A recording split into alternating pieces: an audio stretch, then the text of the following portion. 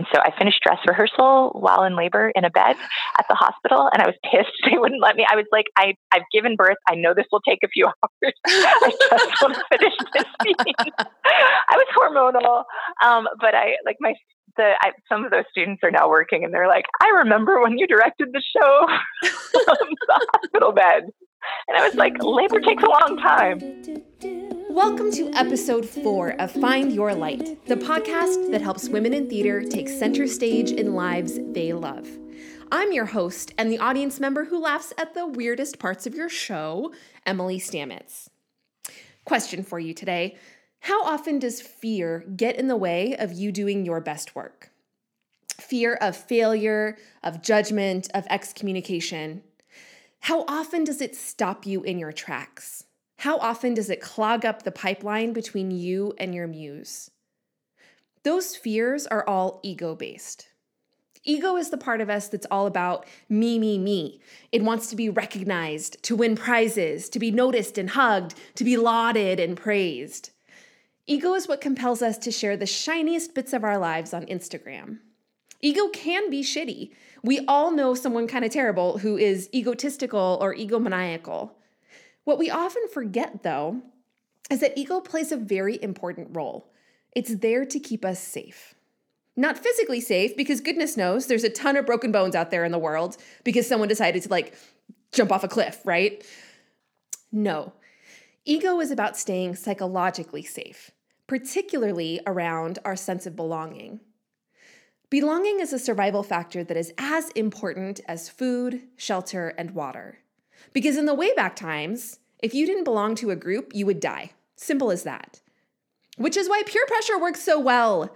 Our lizard brain literally thinks that if Dana doesn't like you in 6th grade, you're going to die alone in the wilderness. That's where ego comes from, and that's what it does for us. It is constantly monitoring our place in the group to make sure that we're accepted and that we have a place. Ego boasts about accomplishments because it needs the village to know you have value so they don't kick you out. Ego can also keep you overly humble so you don't get kicked out for being obnoxiously boastful. Ego stops you from ruffling feathers or questioning the status quo too loudly.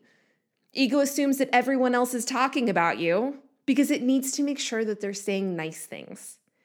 Ego is all me, me, me to help you survive, which is great, unless ego is preventing you from creating the beautifully unique bit of work with a capital W that is yours to create in the world, because it's afraid of all that judgment and feather ruffling and wilderness.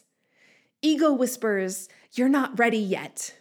Ego says, no one wants your play, your book, your song. Ego asks, who do you think you are? I don't know about you, but ego pops up for me all the freaking time. And I'm not like an expert. I'm kind of an expert, but I have a really simple phrase for you that works to quiet down my ego every single time. Here it is. It's not about me. So simple. It's not about me. Ego pops up when it thinks that my work in the world is about me gaining recognition, about me earning trillions of dollars, about me being liked and lauded and loved. But really, my best work comes from a place of service. In that simple phrase, it's not about me, helps me to remember that. What you are creating is not about you. It's about the people, or even just one person who will be touched by your work. It's about the way that you're helping the environment or organizational structures or a community. Your work is about braiding together all the strands of what has come before you and creating something that will continue even after you've touched it. It's not about you. It's about the brilliant change that you are a conduit for. My conversation today is with a woman who embodies this transition from what has come before into what comes next. Kaya Dunn is an associate professor of theater and teaches acting at the University of North Carolina, Charlotte, as well as being an actor, director, and activist. Her research targets reshaping pedagogy for theater students of color, as well as decolonization and equity, diversity, and inclusion issues in theater, and their application in academic, professional, and corporate settings.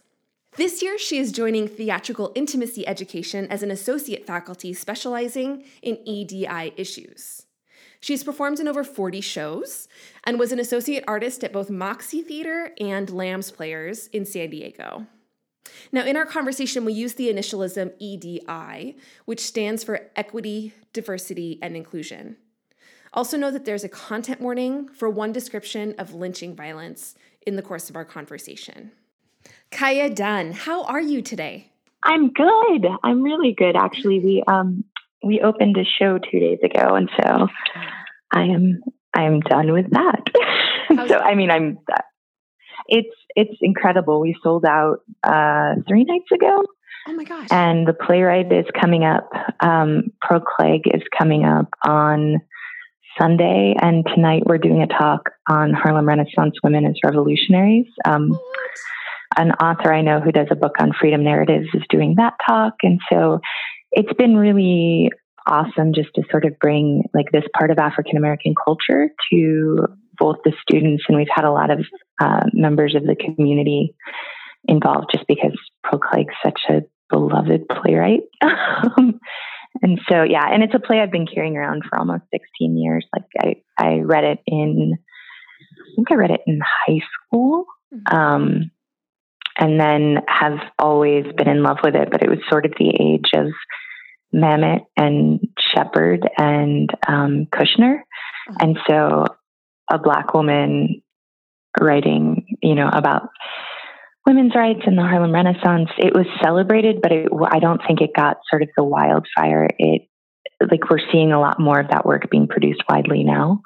And so it's just, but for me, it was that play. When people talk about the play that sort of changed your trajectory and changed your life and what you thought about theater, it was this play for me. So it's the first time I've directed it. I've done scenes for it for like showcases and things before. And actually I think most of the female faculty at my school are teaching it in different classes. So we've used it in costume design and directing, and because it's a well-structured play.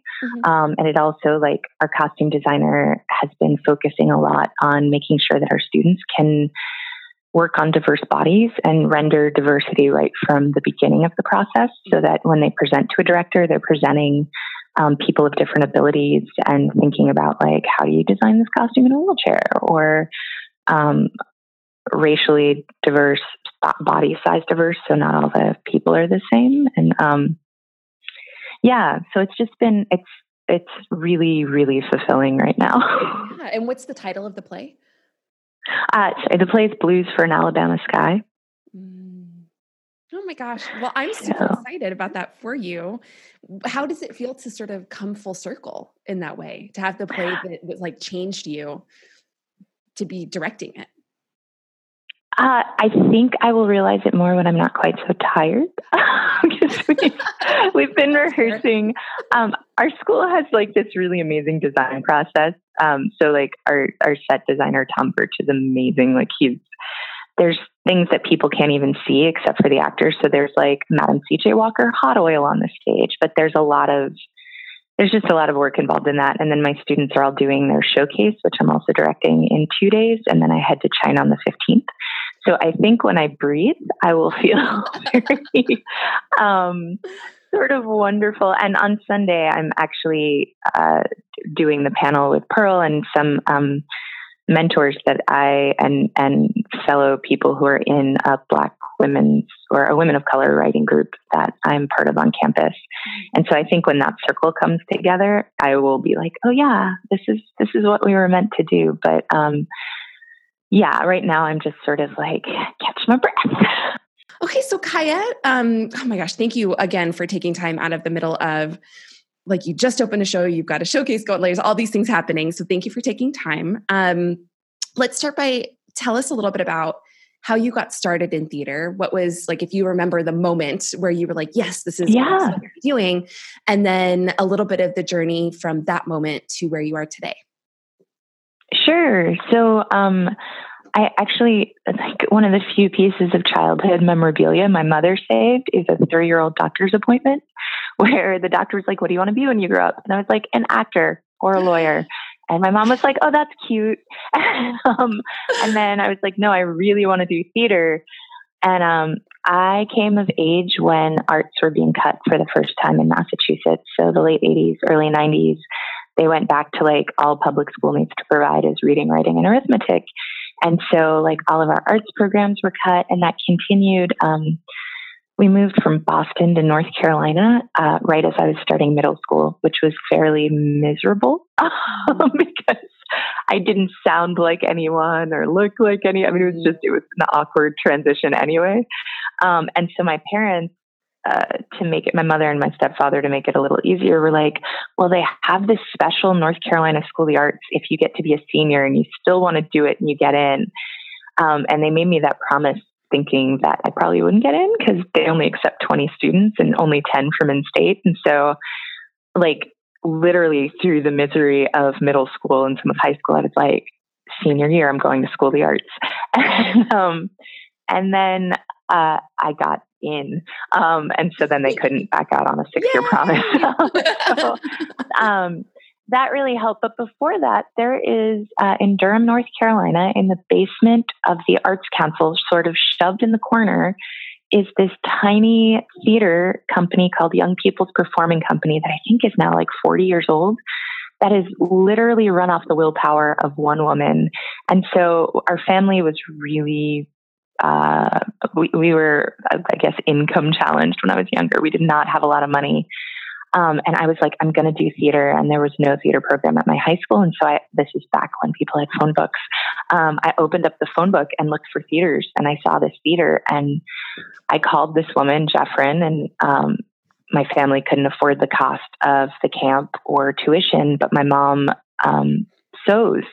And so my mother made costumes for the first summer camp, and that got me my tuition. Wow. And then I volunteered at like 14. I was helping with the kindergarten classes. And I spent the next 3 years like making theater with other kids who, like the friends that I still have today. I just went on vacation a couple of years ago with one of them, a guy that I've stayed friends with, and his family, and his wife and I are now friends. And I go to New York and I still see this little circle that I found when I was 14. And this woman on like no money has had such an impact. I mean, we were 14 and 15 and doing plays that people would argue were probably wildly inappropriate for us. So we were doing Brecht. We did Marat Sade when I was 15. But it was so much fun, and no one told us it was supposed to be serious or important. And like, it was a place to breathe and to belong. And I like that feeling never left me. And it was actually really hard in college because all of a sudden these playwrights that I had learned to love through their stories, I found out all this other stuff, and that they were supposed to be hard and intimidating. And I'd come from this place of like, theater is this way to create community. And so that never really left me. Undergrad was really hard because I was one of a very few students of color. I was in the first Black show our school ever did. We did Raisin in the Sun. But it introduced me to a director in town, Ron J. Parson in Chicago, who got me involved in Black activism around the city and around Chicago, and sort of connected me into this world of Black theater in a way that was exciting. And so I kind of struggled and floundered with that. And then after I graduated, I got a job in California doing touring, and then went to Vancouver, and then went to New York, and I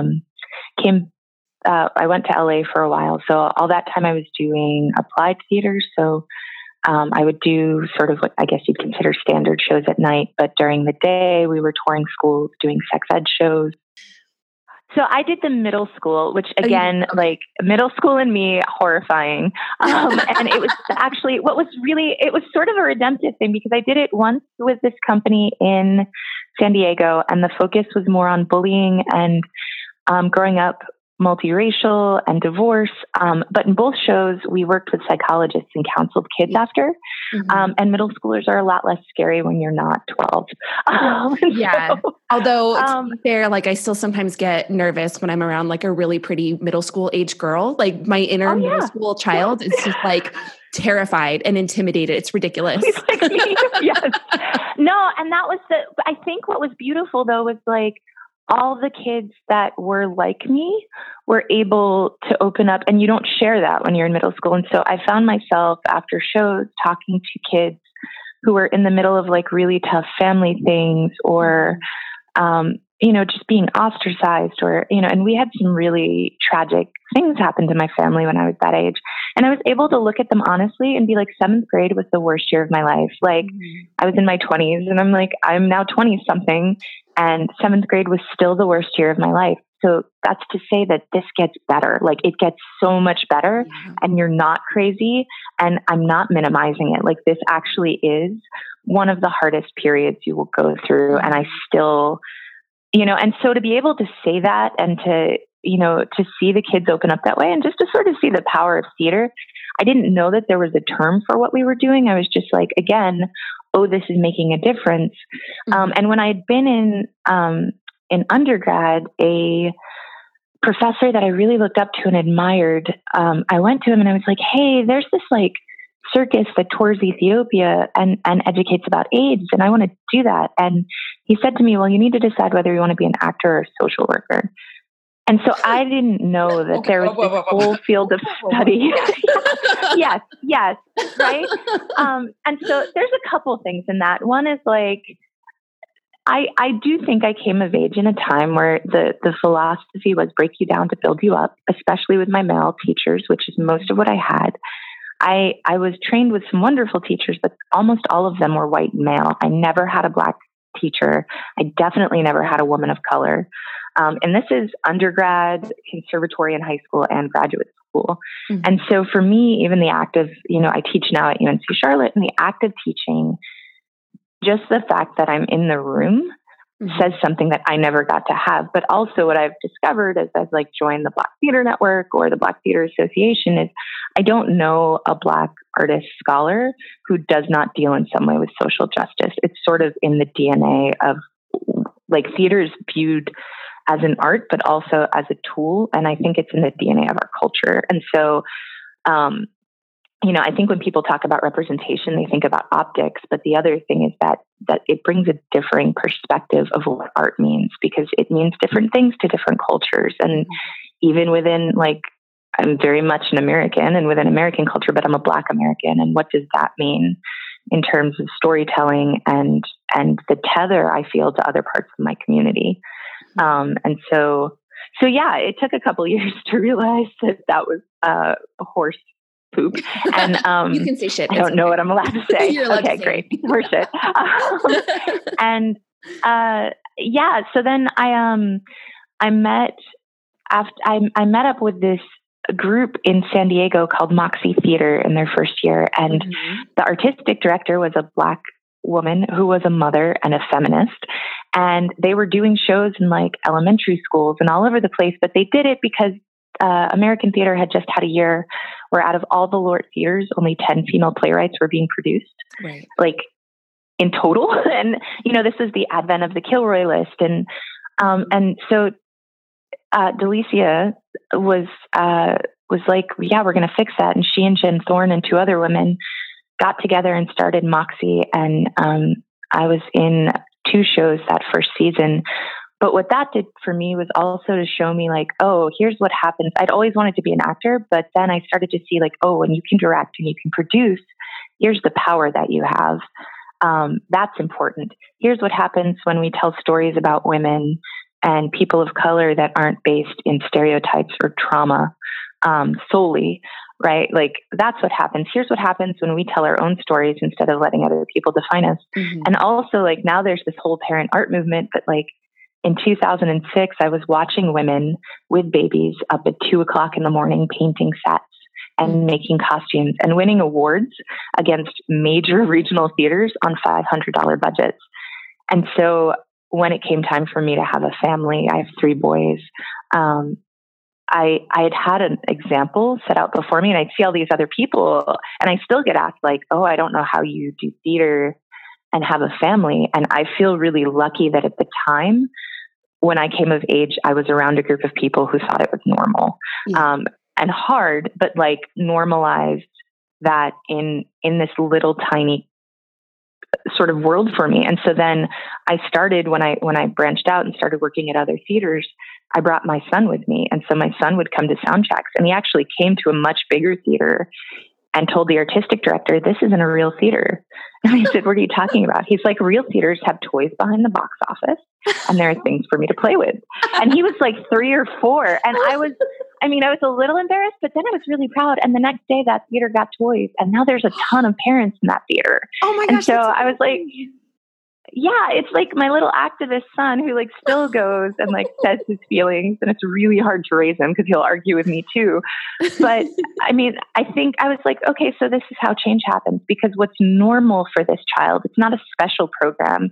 It's people saying, screw this is how we're going to do it. And so that also really informed like the way that I am visible about being a parent, about my Blackness in a way that I necessarily wasn't, because I think I was sort of raised and trained as a lot of women are, and especially a lot of women of color, to like make sure that I didn't upset anybody too much, to make sure that I was doing better and I was respectable. And I think it got to a point where I was like, wow, this isn't changing things as fast as I like. So what happens if, I'm not disagreeable necessarily, but like, this is who I am, and I know that this can be done. And I'm going to do my work and parent my children, and I'm going to mention them occasionally, and then like what that does for my students. Like I have white male students who I've brought in artistic directors who have kids, and that's the question that they want to know. Like, how have you had a family? Mm-hmm. And I remember training and being told, like, if you love anything more than this, you shouldn't do this. Yeah. And that's a very like narrow perspective, and women struggle later in life because they put it off because they were told. I mean, a really good friend of mine was told, "Oh, you're ruining your career," when she had her daughter. And it's like, what kind of like, who's making these rules? Like, I don't want to play by them. And so, and there's definitely things that have been sacrificed to that. But I also think like, if we're going to continue to move forward, like there are women who have been doing this for a really long time. Like I think about Dr. Barbara Ann Teer, who founded National Black Theater, who had a daughter in the 80s. So it's been done. It's just not been celebrated. And and now, we have social media and we have more people doing it. But for me, it's always like, well, let's call back to who has been doing this for a really long time with very little support. Mm-hmm. So it sounds like a lot of your experience, you've been really fortunate that you've been exposed to, theaters that have kids, people working moms, like all of that. Do you think is it more of chance, or was there something that like drew you into, like spaces where you're using art for like as social work, right? Using art for social change, spaces that are more, like Black spaces, spaces that have working moms. Did you feel pulled to that? Or what do you think it was just pure chance that you were exposed to those things? Those are the people who recognize my potential. Like, I think it really was when I talk about like being rooted in the culture, there's you teach one, you reach up for one. So there's definitely like a strong ethos, particularly among Black women, and then also women of color, and then women. But especially among Black women, that like somebody made a space for me, I'm going to make a space for someone else. And so I think, again, when we talk about representation in the theater, I know white men who are like, I hired this guy because he reminds me of myself. Mm-hmm. And so what that does is, if the only people who are getting chances are people who are resonating with people's stories, it means even if they're casting or doing diverse work, it means they're doing the diverse work that resonates with them as a white person or them as a male, versus someone like me who says, wow, there's a character in Blues for an Alabama Sky that kind of reminds me of Insecure. Like, she's this awkward, really smart Black girl. And I hadn't seen that before until I read this play. And I was like, oh, that resonates with me. And, the feedback I got when I first started sort of touting this play 16 years ago was like, oh, that's not interesting. Like, we're interested in this really radical expression of Blackness, which is beautiful. And I love things from the Black arts movement, but it's also like, well, but there's nuance in our community, and there's, and not just our community, within the Asian American community and the Latinx community, we have nuance and we have type and we have varying stories, just like there are in the white community, but that's considered universal. And we have been put into really tiny boxes. And I think that, there's such a pushback, and again, the ability to sort of network and advocate, that the discussion is changing a little bit. I'm always hesitant because I remember when Halle Berry won an Oscar and everyone was like, we've made it, and then it was like, oh wait, now it's 20 more years and they get Black Panther. And so I'm always hesitant to be like, oh yeah, but I think also what's helpful is when the discussion changes, not just around what you see, but around who's holding power, where the money is going, but in 96, August Wilson was talking about the way that we fund non-white theaters. And, he said, this is what's happening. And in some ways, the situation has actually gotten worse. And so part of it for me is, training actors and telling stories. Like, I don't even think about it necessarily as theater for social change or theater for social work. The stories that I'm drawn to are stories about like the power of humanity and the sustainability of Black culture, or the sustainability of a wide variety of people, and about, sort of that triumph story or stories that resonate with me. And those stories are often the ones that I found, and the people who are doing those stories are people who are already breaking convention. And so that's, it's been intentional, but it's been intentional because I'd say it's more on behalf of the people who gave me a chance. And then as I have gotten more of a platform, making sure that my eyes are always open to network and to celebrate the other people who are doing the same kind of work. Awesome. So Kaya, give us a snapshot of what you're doing today. Like today, actual today, or it's like today I am every day looks different. That is actually a really entertaining way to do it too, to be like, well, today I'm doing sound checks and It actually kind of is. So I'm finishing grades and putting together a program for our senior showcase. So we have, part of the reason I came to Charlotte was in my showcase right now, we are doing, I think they're doing 14 or 15 plays, and there's a wide diversity of players, but I have a diversity of students. My students speak Arabic, Spanish, and English this year. They're doing Nambi Kelly. They're doing all of these things. And then I won't say the playwright because it's a beloved male by many people. And it's a script that often was studied when I was coming through. And I have two white men in my class who are doing it. And he was like, this is just so it's a good script, but it's so, and I want to do, and I was like, he's also doing a Lydia Diamond script, this young man, and something else. And I was just like, that's kind of my favorite thing about teaching is it's not him going, oh, I need to assemble a panel and think about he's been exposed to it for 4 years. So his aesthetic is really broad.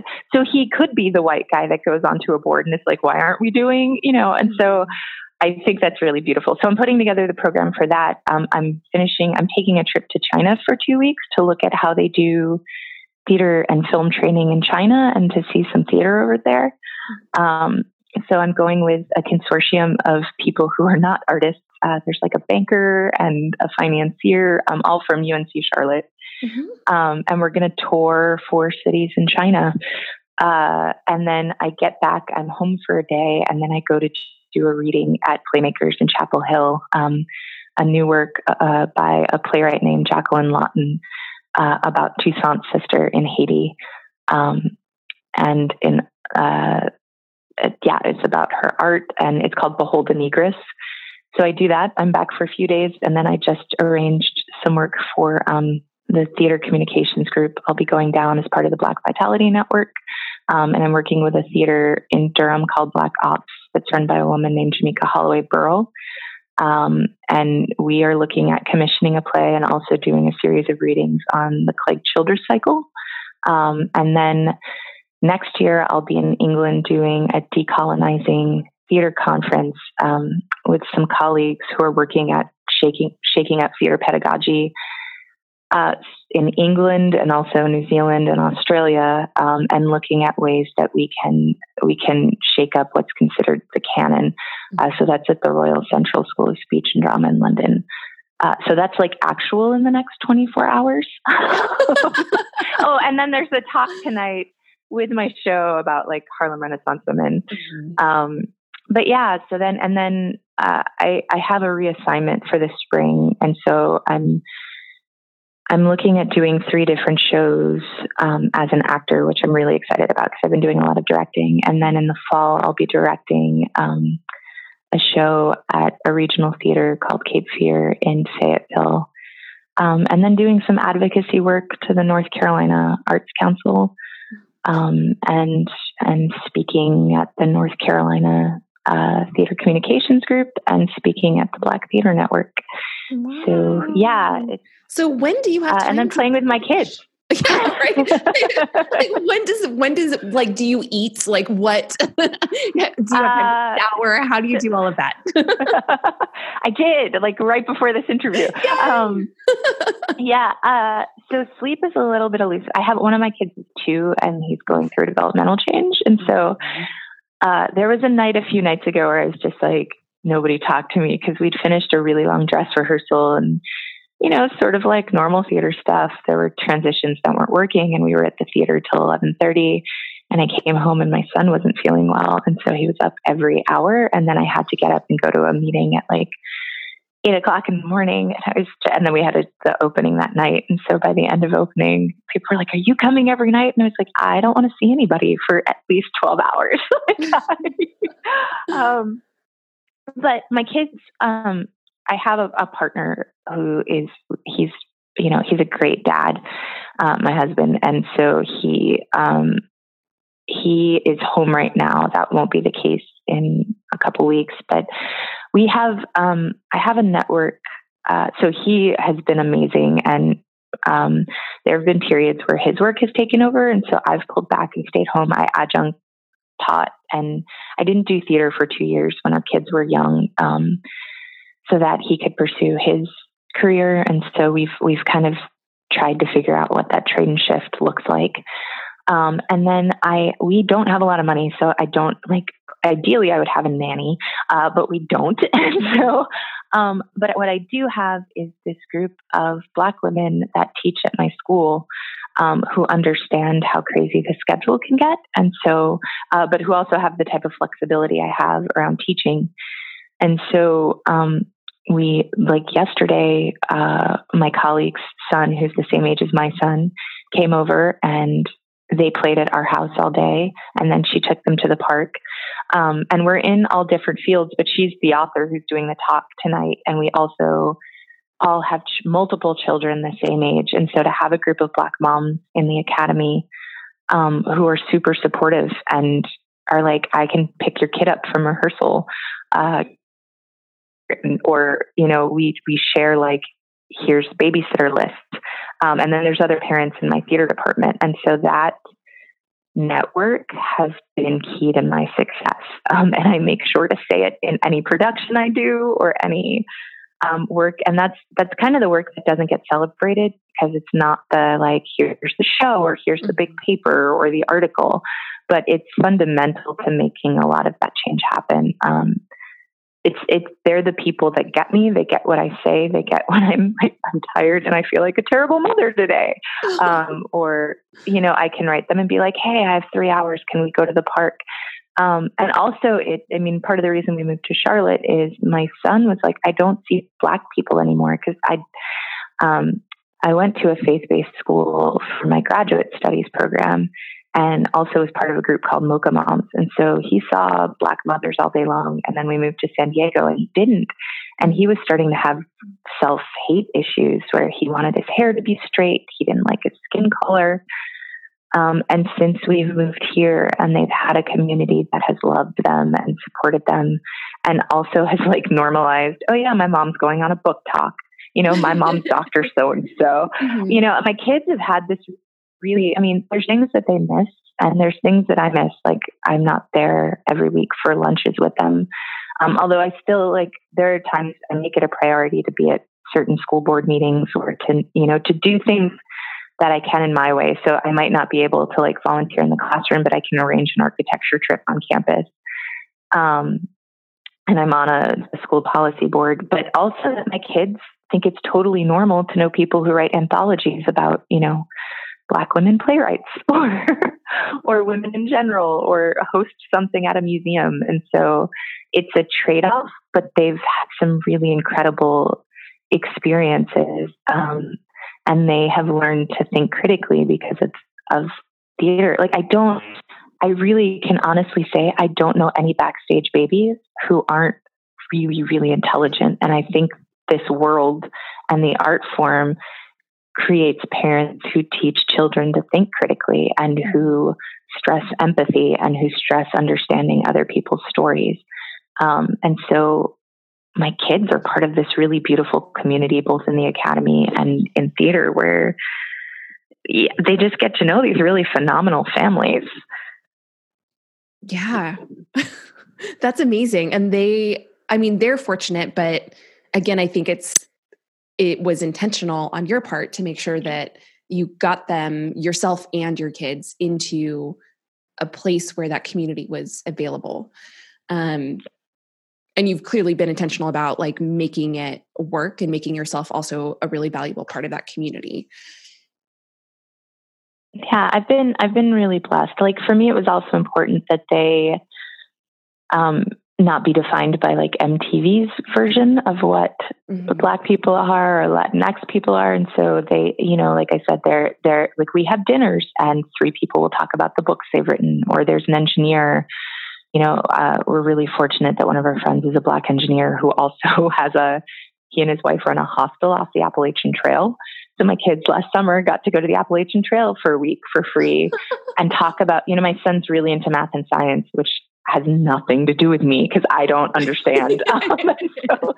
But he has this, guy with locks that looks like him who's an engineer, and they also love nature together. And so for me, it kind of comes back to the same intention of theater: is how do I show all of these facets of the community, and how do I introduce both the wider society and also my children to these stories. And so, my son's really into the gender thing and boys and girls right now, and the boys team and and we went to her story at the Levine Museum because his best friend's mom was curating a talk, and he's 9, and he asked, is the problem society in general, or is it the male gender? Because I think we should be equal, but I don't know what it means when girls say girls rule, and how is that fair? And, he asked some really good questions, and she answered him so well. And she also knows how to talk to him, and she didn't back down and, talked about inequality, but he's thinking about that kind of stuff. And I love that we can talk about that now because of the community that we're really blessed with. And then also in a way that it informs my art. So my cast was able to go into a class on Black girlhood in America, and they read an excerpt from their script, but they also participated in that class. And so part of the reason I got into academia, so I was an actor for 10 years before I went back to grad school, partially because I had a son and I was flying around the country shooting commercials, and I was like, this is probably not feasible for forever. But also I was teaching homeless and foster youth, and I was teaching in juvenile hall, and I really loved it. I loved teaching. And so I went back and got an MFA. And like I said, I got it at a faith-based school, and I'm pretty liberal, so I was nervous about how that would go. But one thing I learned there that I loved was I had teachers who put in their syllabi, if you feel uncomfortable with any of the content, come talk to us afterwards. And I'd never had that permission before, especially as a woman. My first class in undergrad, I was told to be in my bra and underwear doing this really rough scene. And it was me and the only other kid of color, who now is I think he's doing Mamma Mia at East West Players. He's amazing. And we were just talking about this on Facebook because I was his name's Danny. And I was like, Danny, I just wrote an article about how traumatic that was because everybody else was doing the Heidi Chronicles. Yeah. And we got this play called Beirut, which is beautiful and about HIV, but like I was 18 coming from North Carolina. Like, and then every scene for that semester, I was like a prostitute or a maid. And I was finally like, what's going on? And my teacher, who was a white male, was like, I'm preparing you for the type of work you're going to be doing. No. And that was so hurtful. And it also informed like what I've said no to since then. And I had these teachers who said to me, like, you can say no. And in fact, I fought with them on my senior project because I was pregnant and doing WIT and they wanted me to shave my head. And I was like, this is 3 days. I'm getting ready to graduate. I'm using a bald cap. I'm saying no. And I used their own words. I was like, you taught me to say no. But being in a school where they felt like it was a mission to train artists to go help other people, that's something that I've used in teaching my students now. Like, it's not about them just getting jobs. It's about who they become as people. It's about what like this art is a gift. Your talent is a gift. What do you go and do with it? But also, ever since I've gone through grad school in my syllabus, it's explicitly stated that this is your body as an actor. And you can't tell me that you don't want to do it because you want to be the pretty princess. But if there's something that makes you physically uncomfortable, come and talk to me and we'll talk about it. And then if we need to change the scene, we will, because you need to start thinking about this as your body. And I think when we saw Me Too, like, I wasn't surprised because we were trained to say yes to everything and to be grateful for every opportunity. And so for me, like, when I teach, it's really important that I'm teaching my students, especially those who might be vulnerable, that this is your body and this is your career. And there are consequences. I've lost money for saying I won't do this nude scene. It seems gratuitous and out of place. But I'm really happy with my career. I don't have anything out there that I'm like, oh God, please don't let that come to light. And so, yeah, I feel like in fact, I signed a contract this morning. I'm signing on as an EDI consultant with a theatrical intimacy education and talking about how we think about bodies of color on stage, especially in terms of sexuality and physical contact. And you know, the history our country has of over-sexualizing and eroticizing certain groups of people on stage. And so what does that mean when you choreograph intimacy for people? And it's also been something I've been really careful with for my students. So I'm gratified to see, again, that that's becoming part of the national conversation. And it's also one of those things that I was like, well, duh, like, I've been doing this for a while. Like, clearly this is a problem. So yeah. Yeah. Can you tell us about a vivid memory that you have of the theater? Oh, wow. I know there's always so many, but like, is there one that just popped into your head? Yeah, I'm trying to think if it's like a moment I taught or a moment that, well, okay, so here's one. This was not me personally being on stage, but this third pregnancy was the first time I haven't been in production while pregnant. So I've been in WIT both times pregnant, which is great because ovarian cancer and pregnancy are very similar. And so not that is great, but like, I could easily conceal my pregnancy. But then I was also directing Seussical, which was the first musical I used to teach at Cal State San Marcos that we had done. And it was my son's first show. And I went into labor 2 weeks early with my second son. And I'd worked on the show for 2 years. And so I finished dress rehearsal while in labor in a bed at the hospital. And I was pissed they wouldn't let me. I was like, I've given birth. I know this will take a few hours. I just want to finish this scene. I was hormonal. But some of those students are now working and they're like, I remember when you directed the show from the hospital bed. And I was like, labor takes a long time. And so, and then we went back because I wasn't going to miss my son's opening 3 days after my son was born. So my infant saw his first show at 3 days old. And it was insane. I was like nursing at intermission. My husband was holding this newborn in the hallway. I was like, do not get near him. Don't touch him with your germy hands. Like they were in a separate room. But like I saw the show. I got to tell the cast congratulations. And I was like looking back. But again, like Delicia had talked to me about having a 3-day-old at a dress rehearsal and being in her bathrobe and breastfeeding. So I was like, okay, I don't recommend it, but I knew it could be done, and I was healthy, and I got to sort of do that. So that is probably one of the most vivid memories. And at the time, it just felt like getting things done. And now I look back and I'm like, that was a lot. Yeah. It's kind of like super level there. But like after you give birth, like I honestly, I think if the show had opened a month after the baby was born, I wouldn't have been able to do it. But there's a period for 3 or 4 days after you give birth where you really are high on hormones. And like the baby's not awake as much. They're very sleepy the first 2 days. And you're sort of like, yay. Like my friend just finished her dissertation and defended like a week and a half after having a baby. And now she's exhausted because it's like a month into it, you're like, I hate you all. Why did I do this again? But the first couple days, you're like, yes. So yeah, that was my big memory. Good one. I like that one a lot. What is the most important lesson that you've learned in the theater? To have, to make space and create opportunity because people did it for me. So like kind of that it's not about, which is like so antithetical to the business of acting, but it's really not about me at the end of the day. Like people worked really hard and sacrificed, ancestors and family, and also like theater family has sacrificed so that things could be easier and that I would have more opportunity. And I absolutely feel like it is my job and my responsibility to also make sure that I then create that space for other people. Mm-hmm.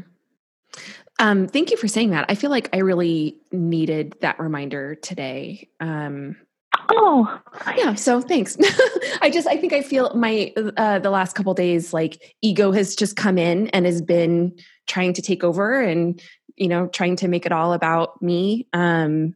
Which really, you can't create from that space. And I know you can't, but like, that's where all the funding comes from, right? Like there's no funding for like, hey, look at like, even, I mean, this is the thing, I'm on a commission right now that's talking about like ways to open up spaces and funding to like broaden the community. And it's like, the way you do it isn't bringing more like faces of color into these giant organizations. It's looking at the church or the after school group that's doing it for $60. Mm-hmm. But like, in order to get big funding, you have to be like, my podcast reaches 50 million people, or like and so it's like the funding comes from self-promotion. So it's really hard. Yeah. Like my headshot and my, and so it's like, it's totally a conundrum of like, balance is weird. The thing that helps me with it, and I don't know if this will be helpful for you, but I think of myself as a conduit. Like I'm just one little piece of the pipeline. And so when I'm actually doing my work and being of service, I have to think about the pieces of the pipeline that came before and that are going to come after me. But in the self-promotion piece of it, I think about how my piece of the pipeline is shaping the work and is making change.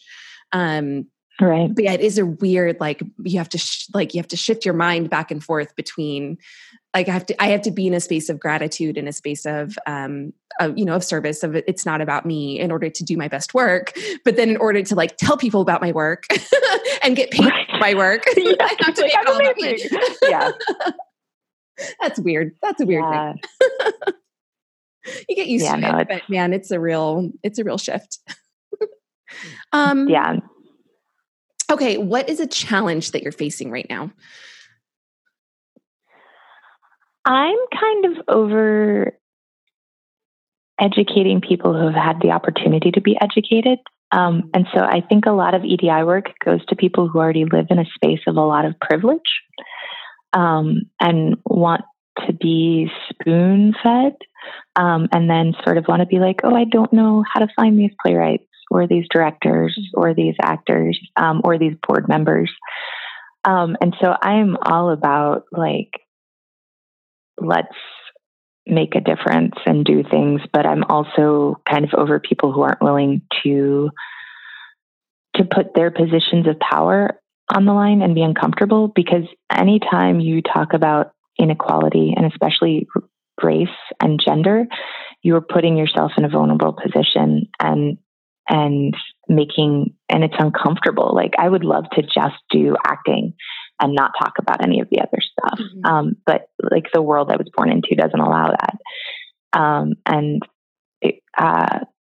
So I think what I'm kind of over right now is people who say that they want change, but aren't willing to put their power at jeopardy, because the people who you see most often doing this work are the ones who can least afford to.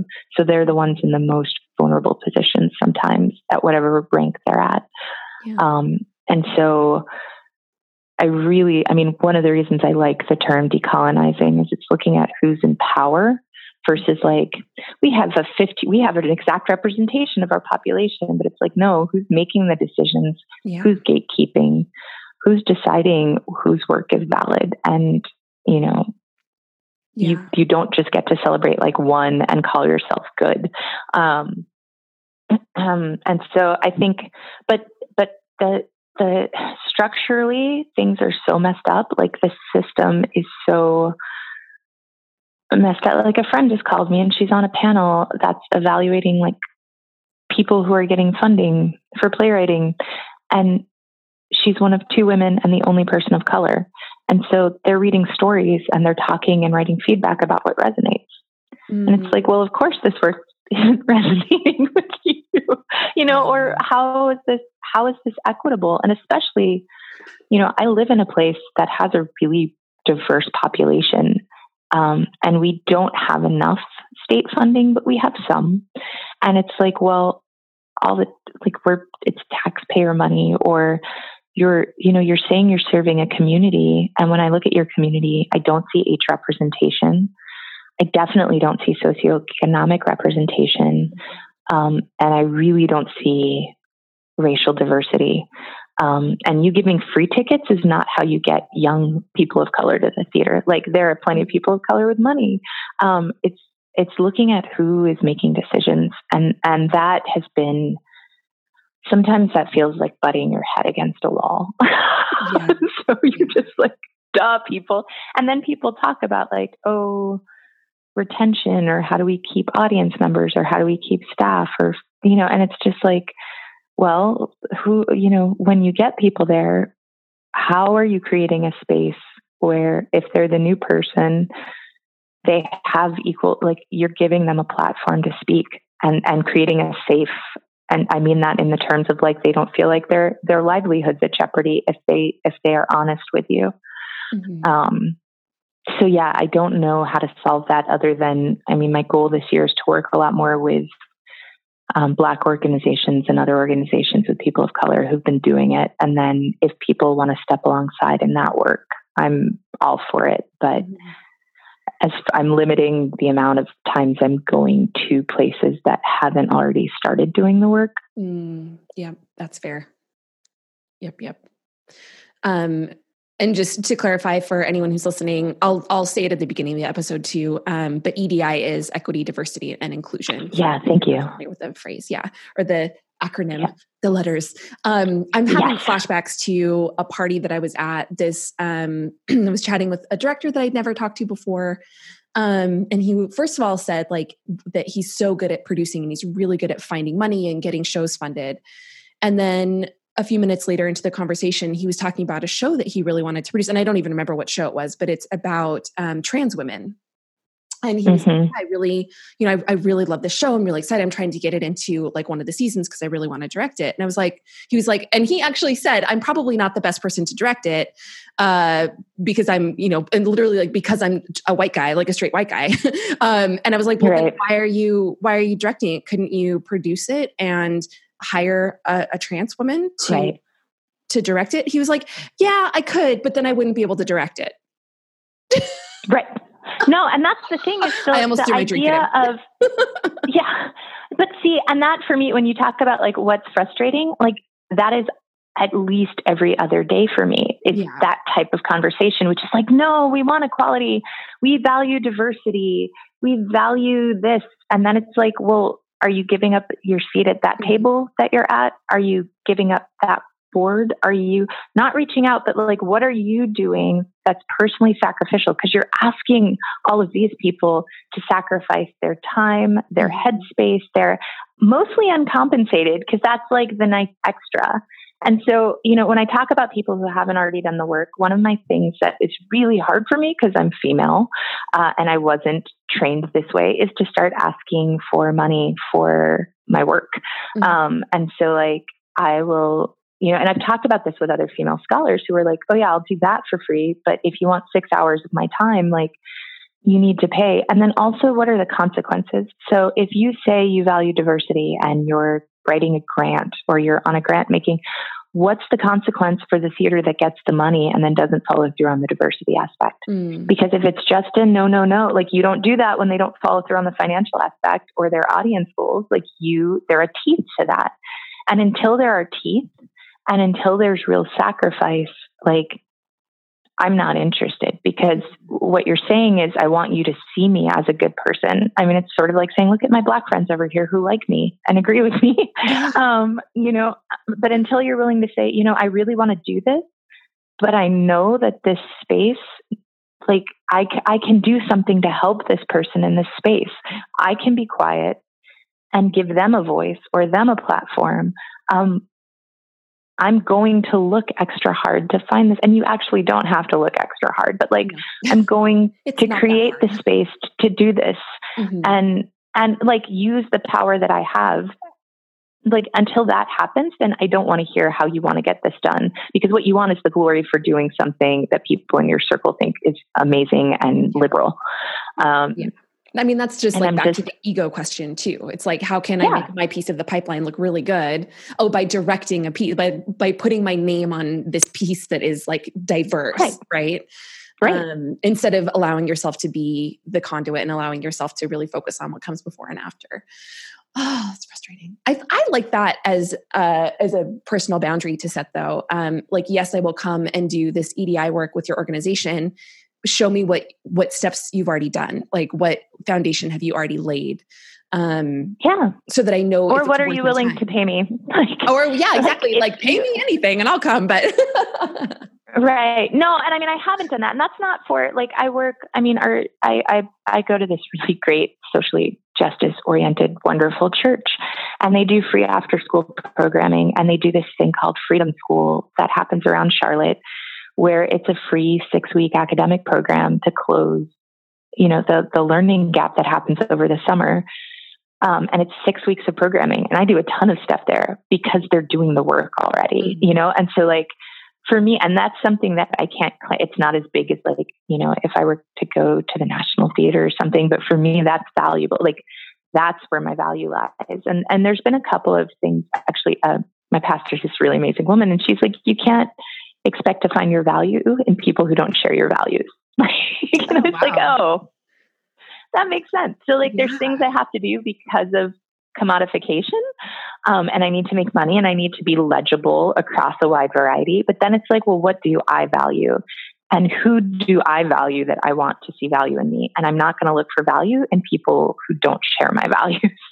And that was a beautiful phrase. That was life-changing. And then the other one came from our EDI office. There's a grad student that works there that was like, yeah, diversity is the commodification of bodies.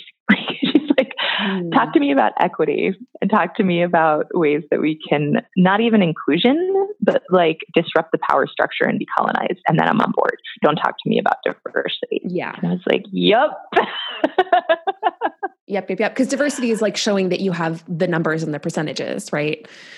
Yeah. Like it's, there's this really great, so one of my colleagues at Royal Central just published an article about the National Theater came out with a season that's all men.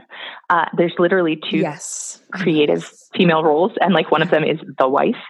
And they're doing 2 plays about racism, but he was talking about, and this is like straight white male, who like, so I'm like, clearly like the work is being done by all sorts of people. But like, he said the one that, you can't just go by the numbers, because then if you say like, well, 14% of our population in England is Black, we're doing 1 Black playwright. He's like, anytime you do that, one, women of color, Black women are going to get the short shrift because you lose intersectionality and you lose nuance. Secondly, the 2 plays we're doing about racism are racism over there and long ago. So they're doing like Master Harold and the Boys and another play. And it's like, when we have Debbie Tucker Green and all of these other wonderful playwrights that are writing about it here and now. And then he was like, it's not going to come from the numbers. It's going to come from a shift in power. And I was like, yeah. And it's this like, it's 4 paragraphs or 5 paragraphs. And he just lays it out beautifully. And I was like, yes, this is it. Like, you can't just look at, well, we have, a 20% population, so we're doing this much. It's like, no, like what are the stories and the moments, and how are you looking at what has validity and what is standard and what's well written? Like, what's your criteria and who's making the decision? And when that conversation happens, there'll start to be change. Mm-hmm. Yeah. Yeah. Awesome. Super powerful. Okay. Oh my gosh. A little bit of a shift here. What is something that you do in your theatrical work, whether it is the EDI work that you do with your students or performance or directing, that if everyone applied that same strategy to our lives, it would make our lives better? Understanding where your character's coming from. Oh. And understanding I don't think it's the EDI stuff. I think it's listening. So you have to listen to your partner. Oh, no, I'm going to change it. So the biggest acting thing so those are important, but the biggest thing that they do on stage, and this is from Practical Handbook, it's from Mehmet. So, but it's always about your partner. Like, what are you trying to do to the other person? How does this affect the other person? And I think, that and understanding, like, as an actor, if you're doing a good job, you always have to understand where somebody's coming from. It doesn't mean you agree with them, but you try to understand your character's motivation. And I think if we could do that, I don't think it means we'd all be nicer to each other, but I think it would help discourse and dialogue. And in some ways it would help, because it would be like, no, this person's motivation for doing this is to create strife so that they can obtain power. And then we could have that conversation. Yeah. Do you have like a tip for how we can do that? Like, is there something that's worked really well for you on stage or in your own life? So understanding history, so this women's group that I talk about, a lot of them are really rooted in history and theory and looking for ways that things outside of my discipline. So I do theater, but I've been reading a lot of decolonization work with people in Africana studies and English. There's a whole decolonizing movement in literature. So not even calling it English, because then English filters through what people have thought is worthy to be translated into English. And so thinking about how all of those things play into my acting choices, and then understanding the history of people. I mean, this play we're doing right now, like literally in almost every line, our dramaturg packet was written by the playwright and dramaturg I was talking about earlier, Jacqueline Lawton, and it's 163 pages. So it's like 3 times as long as the play, because like every line has some element of history in it. I mean, it's just, and in a really fun way. Like, there's jokes about Langston Hughes making fun of the people who go to his parties. And so I think understanding the history of our country, understanding the history of how societies evolved would be really, really helpful. So like right now we're talking about the Harlem Renaissance. And I said last night at a talk back, I teach African-American theater. And one of the things we read about is this march in 1917 in New York, where 10,000 Black men, women, and children marched silently for, I forget if it was 6 to 10 miles to protest. There had been riots by white people all over the country, killing, like literally in one of the riots, I think it was in St. Louis, they were bashing Black children against light poles. They were setting Black communities on fire. There was this massive lynching. And so these people dressed in their Sunday best and marched through New York. I was like, and I stopped my class. I was like, first of all, like they dressed the children in white and the kids marched up front ahead of their parents silent. That alone is like a huge accomplishment. I don't know how that happened because I can't get my kids in white for like 4 minutes, and never mind like them being silent. So when we talk about feet, but it was basically, I was like, this was the first Black Lives Matter march. And out of that movement came the Souls of Black Folks, which talked about how Black people, like literally explaining to people, Black people have souls. When you lynch us, you're lynching a human being. We have art, we have music, we are valuable. And then there's this series of work called The Lynching Place that was curated by this amazing lighting designer, who's also a scholar, named Kathy Perkins. And the whole reason those plays were written by Black women was so that people would stop killing young Black boys. And I taught this play last year and I almost broke down crying because my class was majority African American. And I was looking at these young people and I said, I wish I had to explain to you why that was important. And, you know, I think it was the week we had 4 police shootings. And so I didn't have to explain, like, here's why it was important for Black mothers to get white mothers to understand why their sons' lives mattered. Out of that birthed, you know, these books that led to people going to parties together, that led to the Harlem Renaissance. And I argue that we're in another time like that, where there's a need to sort of show the Black experience, to shout about Black pain and brutality, and to talk about sort of how people are being treated inhumanely. And out of that is coming this body of work that's also celebrating Black life, and not just Black life. Like I work with, I have a colleague who does East-West Players, and there's some amazing stuff happening in Asian American theater and Latinx theater, in Indigenous theater, like around the country. And it's this thing of like we're proclaiming our humanity and our rightful place in American theater, and in American arts and film. And I think if people understood history, they wouldn't ask stupid questions like, why can't Hamilton have white people? Like, why are they, you know, like when that happened and people were like, they could never do that with white actors. And, you know, all of us sent in these casting calls that were like, all of these casting calls are asking for Caucasians. This is not abnormal. And so I think because people don't understand the history of the country, it's really hard for them to have a discourse about why certain things are. You know, here's the history. It didn't end with, you know, and a big part of that is like advocating at, you know, my son's in elementary school. So advocating that like Black history actually gets taught, that different perspectives are taught around the country, that we don't label like they did in the textbook, people who were enslaved as economic migrants. You know, cause like it's horrific and almost funny, except that that's going to shape a future of the voting public. Yeah. And so the erasure of history really leads to people not understanding what's come before. And then they don't recognize it when history starts to repeat itself. Again. Yeah. Yeah, absolutely.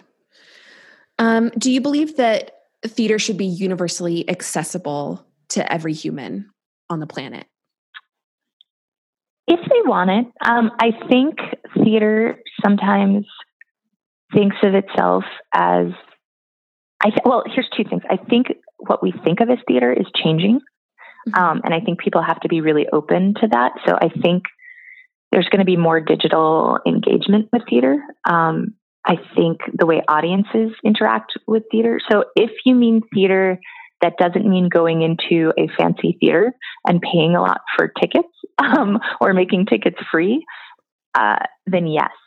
I think if we're talking about having theater come in all forms and come to communities, and having communities participate in theater, yes. I believe every child should be able to do theater education. But I also think that theater thinks it's more available and open than it is. And I think that needs to change too. Yeah. Yeah. Why do you think every kid should have access to theater education? So I taught a class called Theater in the Arts at Cal State in California, and I taught it with this really badass woman who played saxophone for 40 years and then went back to Harvard and got her MED. We used to joke because she was like, I'm older, she's younger, she was Jewish, I was Black. We, like completely different backgrounds, but we taught the 4 arts. So we taught music, theater, dance, and visual art to people who were becoming teachers. And so we taught alternative assessment, like here's how you use a sculpture instead of a test. Here's how you teach fractions using dance. And kids, like it's been proven that kids do better on tests. Like they raised standardized tests for a school that had a 50% homeless population by putting a teaching artist in the classroom with this classroom teacher twice a week. It's like, that's a super cheap fix. Yeah, right? Because people learn better when they're having fun. So if I'm teaching literature and we're all becoming the Straw House, and we're doing, oh God, what is it? There's this great book that tells the 3 little pigs from the wolf's perspective. Oh yeah. The true story of the 3 little pigs, I think is what it's the called. True story. Yeah. Yeah. And so like you think about what that book is doing: sociology, it's doing empathy, it's talking about the criminal justice system. Like it's doing all of these different things. It's really talking about perspective and whose story are we telling? And when I taught it as a teaching artist, the kids would physically embody it. And so none of them forgot the story. And even when we taught this arts and learning class on teaching evals at the end of the year, it was so funny because they'd be like, this was my fun class. Now we covered 4 different arts and how you integrate them. The kids had to write a play for 3rd graders and perform it for like 700 3rd graders. So they wrote cast, costumed, built props for their play in 2 weeks, because then we were doing all this other stuff. Mm-hmm. And they were like, yeah, this was the class where we didn't have to work. We just did fun stuff.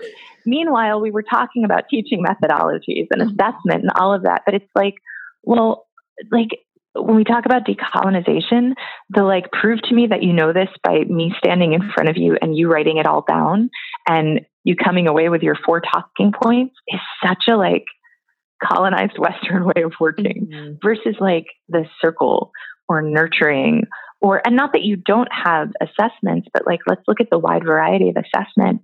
And when you think about what theater does for students, so they're doing character analysis, they're understanding story structure, they're understanding context, history. There's so much that if they're building a set, they're doing a ton of math. There's so much that goes into that. They're understanding different points of view, even if they don't agree with them. They're learning to argue for their points. They're memorizing, all of these things, because my son comes home and he has to memorize these sections of text. And I'm like, or you could do a story and that would be so much more valuable. Yeah. And then also we're teaching them to be human, how to, not how to be human, but how to understand the human condition. And it's a way in. And that's where I think it's really important that we broaden what we think of as theater, because I don't think going into an economically disadvantaged school and teaching Shakespeare is the only way to do that. Right. I think we should go into that prison and do August Wilson, because he's literally talking about the situation that people are in, and it's lyrical and it's all the things that people, and I like Shakespeare, but he's doing the same thing. And he's, using this amazing language and story, and it's epic and it's all of these things. And why not give people a reflection that they can see? Yeah. I spoke last week, maybe, I don't know, time, what even is time? I don't know. But I spoke with Bridget McCarthy, she does theater circle work in prisons and with incarcerated populations and marginalized populations outside of prisons as well. And that is also really incredible work. And I think it speaks to what you're talking about as well, where go to the people who need, everyone needs expression. Everyone needs creativity.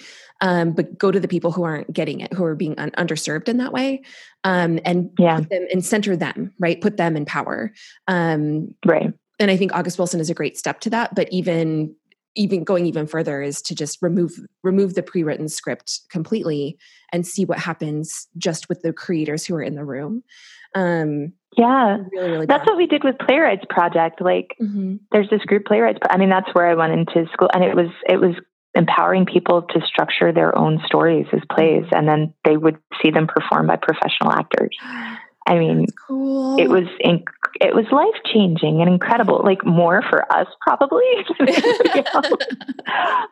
'Cause like Playwrights was the place that I, and again, it was founded by a mother who was a fourth grade teacher who loved theater. And then she founded this huge, like now it's a huge organization, and she fostered other administrators coming up. And there are like a lot of the female directors and playwrights. In fact, Alicia, who was that artistic director, started off stage managing for them. And then I got my first directing gig through them because they do a Young Playwrights Festival. She got one of her first jobs in San Diego through them. But that's the kind of like, center it, do the work. There's birth justice. So like we're starting to talk again about maternal health among African-American populations. And years ago, I went to this conference that was Black diaspora art as social change. And there was a woman who works in the United States in Senegal helping Black women do birth story circles. And sometimes medical practitioners are invited to participate by sitting on the outside. But it's helping women share their stories of birth and trauma. Frankly, if you're a Black woman, like most Black women I know have a traumatic element of not being believed or listened to. Like the first 2 times I gave birth, nobody believed me that I was about to give birth. So I gave birth once without a doctor being present because they didn't believe that I was in labor or that I was, about to give birth. And they apologized later. And so what she does is she uses theatrical technique and the storytelling method to one, sort of give women some relief from not being listened to. And then 2, to share with practitioners, like, this is the patient experience. Yeah. Oh my gosh. It becomes so profound sometimes. And there's like really amazing women doing a lot of stuff. Yeah, I know. That's why this podcast exists. I was like, incredible stuff. We need to like amplify it and share it, make sure we all know. And then we all feel empowered also to like be the one to start the work or continue it or grow it. Right. Or partner with each other and collaborate and do stuff. Yeah. Okay. Kaya, will you please plant a seed in the minds or spirits, or all 3, of everyone who's listening to this podcast today? I would say you're not alone. The thing I told I feel like sometimes, you were saying it too, it gets really frustrating. And you feel like I'm doing this work and I'm banging my head against a wall, or, I'm taking care of my parents or my children and I'm so tired. And like, there's a community out there for you. And if you haven't found it, or if they're not picking up the phone right now, like, it gets better, which is what I told the 7th graders. But it does, like, I feel like it really, if that's what somebody needs to hear, like, there's teams of us just waiting to work with you. Awesome. Good reminder. Thank you. So if someone this is great. I know, right? This is like so fun. I love these conversations so much. Well, that was the last actual question. If someone who's listening today wants to contact you, they want to learn more about your work, maybe they want to hire you for something. What is the best? I know, right? What's the best way to get in touch with you? So I tweet. I've just started. I'm still sort of figuring it out, but I tweet at Kaya Dunn, which is at KAJADUNN. So that's a really good, and that out of all of my social media is most about my work. And then you can also find me through the UNCC, that's University of North Carolina, Charlotte website. And that will direct you to my other contact information as well. Perfect. Well, thank you again so much for taking the time today to share your experience and your expertise and your energy with me and with everyone who's listening. And thank you for the work that you do in the world and for, fostering growth where you're doing it. I'm at a loss for words. It's so vital. It's so important. And thank you for carrying that weight and doing it. Oh, well, thanks for this podcast. It's such a great idea and I can't wait to listen to but I was like, what a great idea. And it makes it easier when, there's other people, of course I'm aware there's other people, but just hearing other people and being able to cheer on other people, is just celebrating badass women is such a great thing. Always, every day of my life. Always. Thanks for listening today. If you want to chat about what you've heard, learn about upcoming episodes before they drop, or simply say hello, follow Find Your Light Podcast on Twitter and Instagram at FYL Podcast, or on Facebook at Find Your Light Podcast. Take a second right now to hit that subscribe button and tell your friends how awesome you think this podcast is so they can subscribe too. I'm always hoping to have conversations with folks who have smart thoughts about living an aligned life via theater. People of color and people with disabilities are especially encouraged to reach out. If you or someone you know would make a great guest, email the Find Your Light team, which of course is currently me and my cat Subi. You can reach us at subi@emilystamets.com. If you'd like to share your thoughts and stories on the podcast in our Voices of the Ensemble segment, leave a message at 858-333-7713 or email an audio file to podcast@emilystamets.com. Until next time, stand confidently center stage and enjoy your show.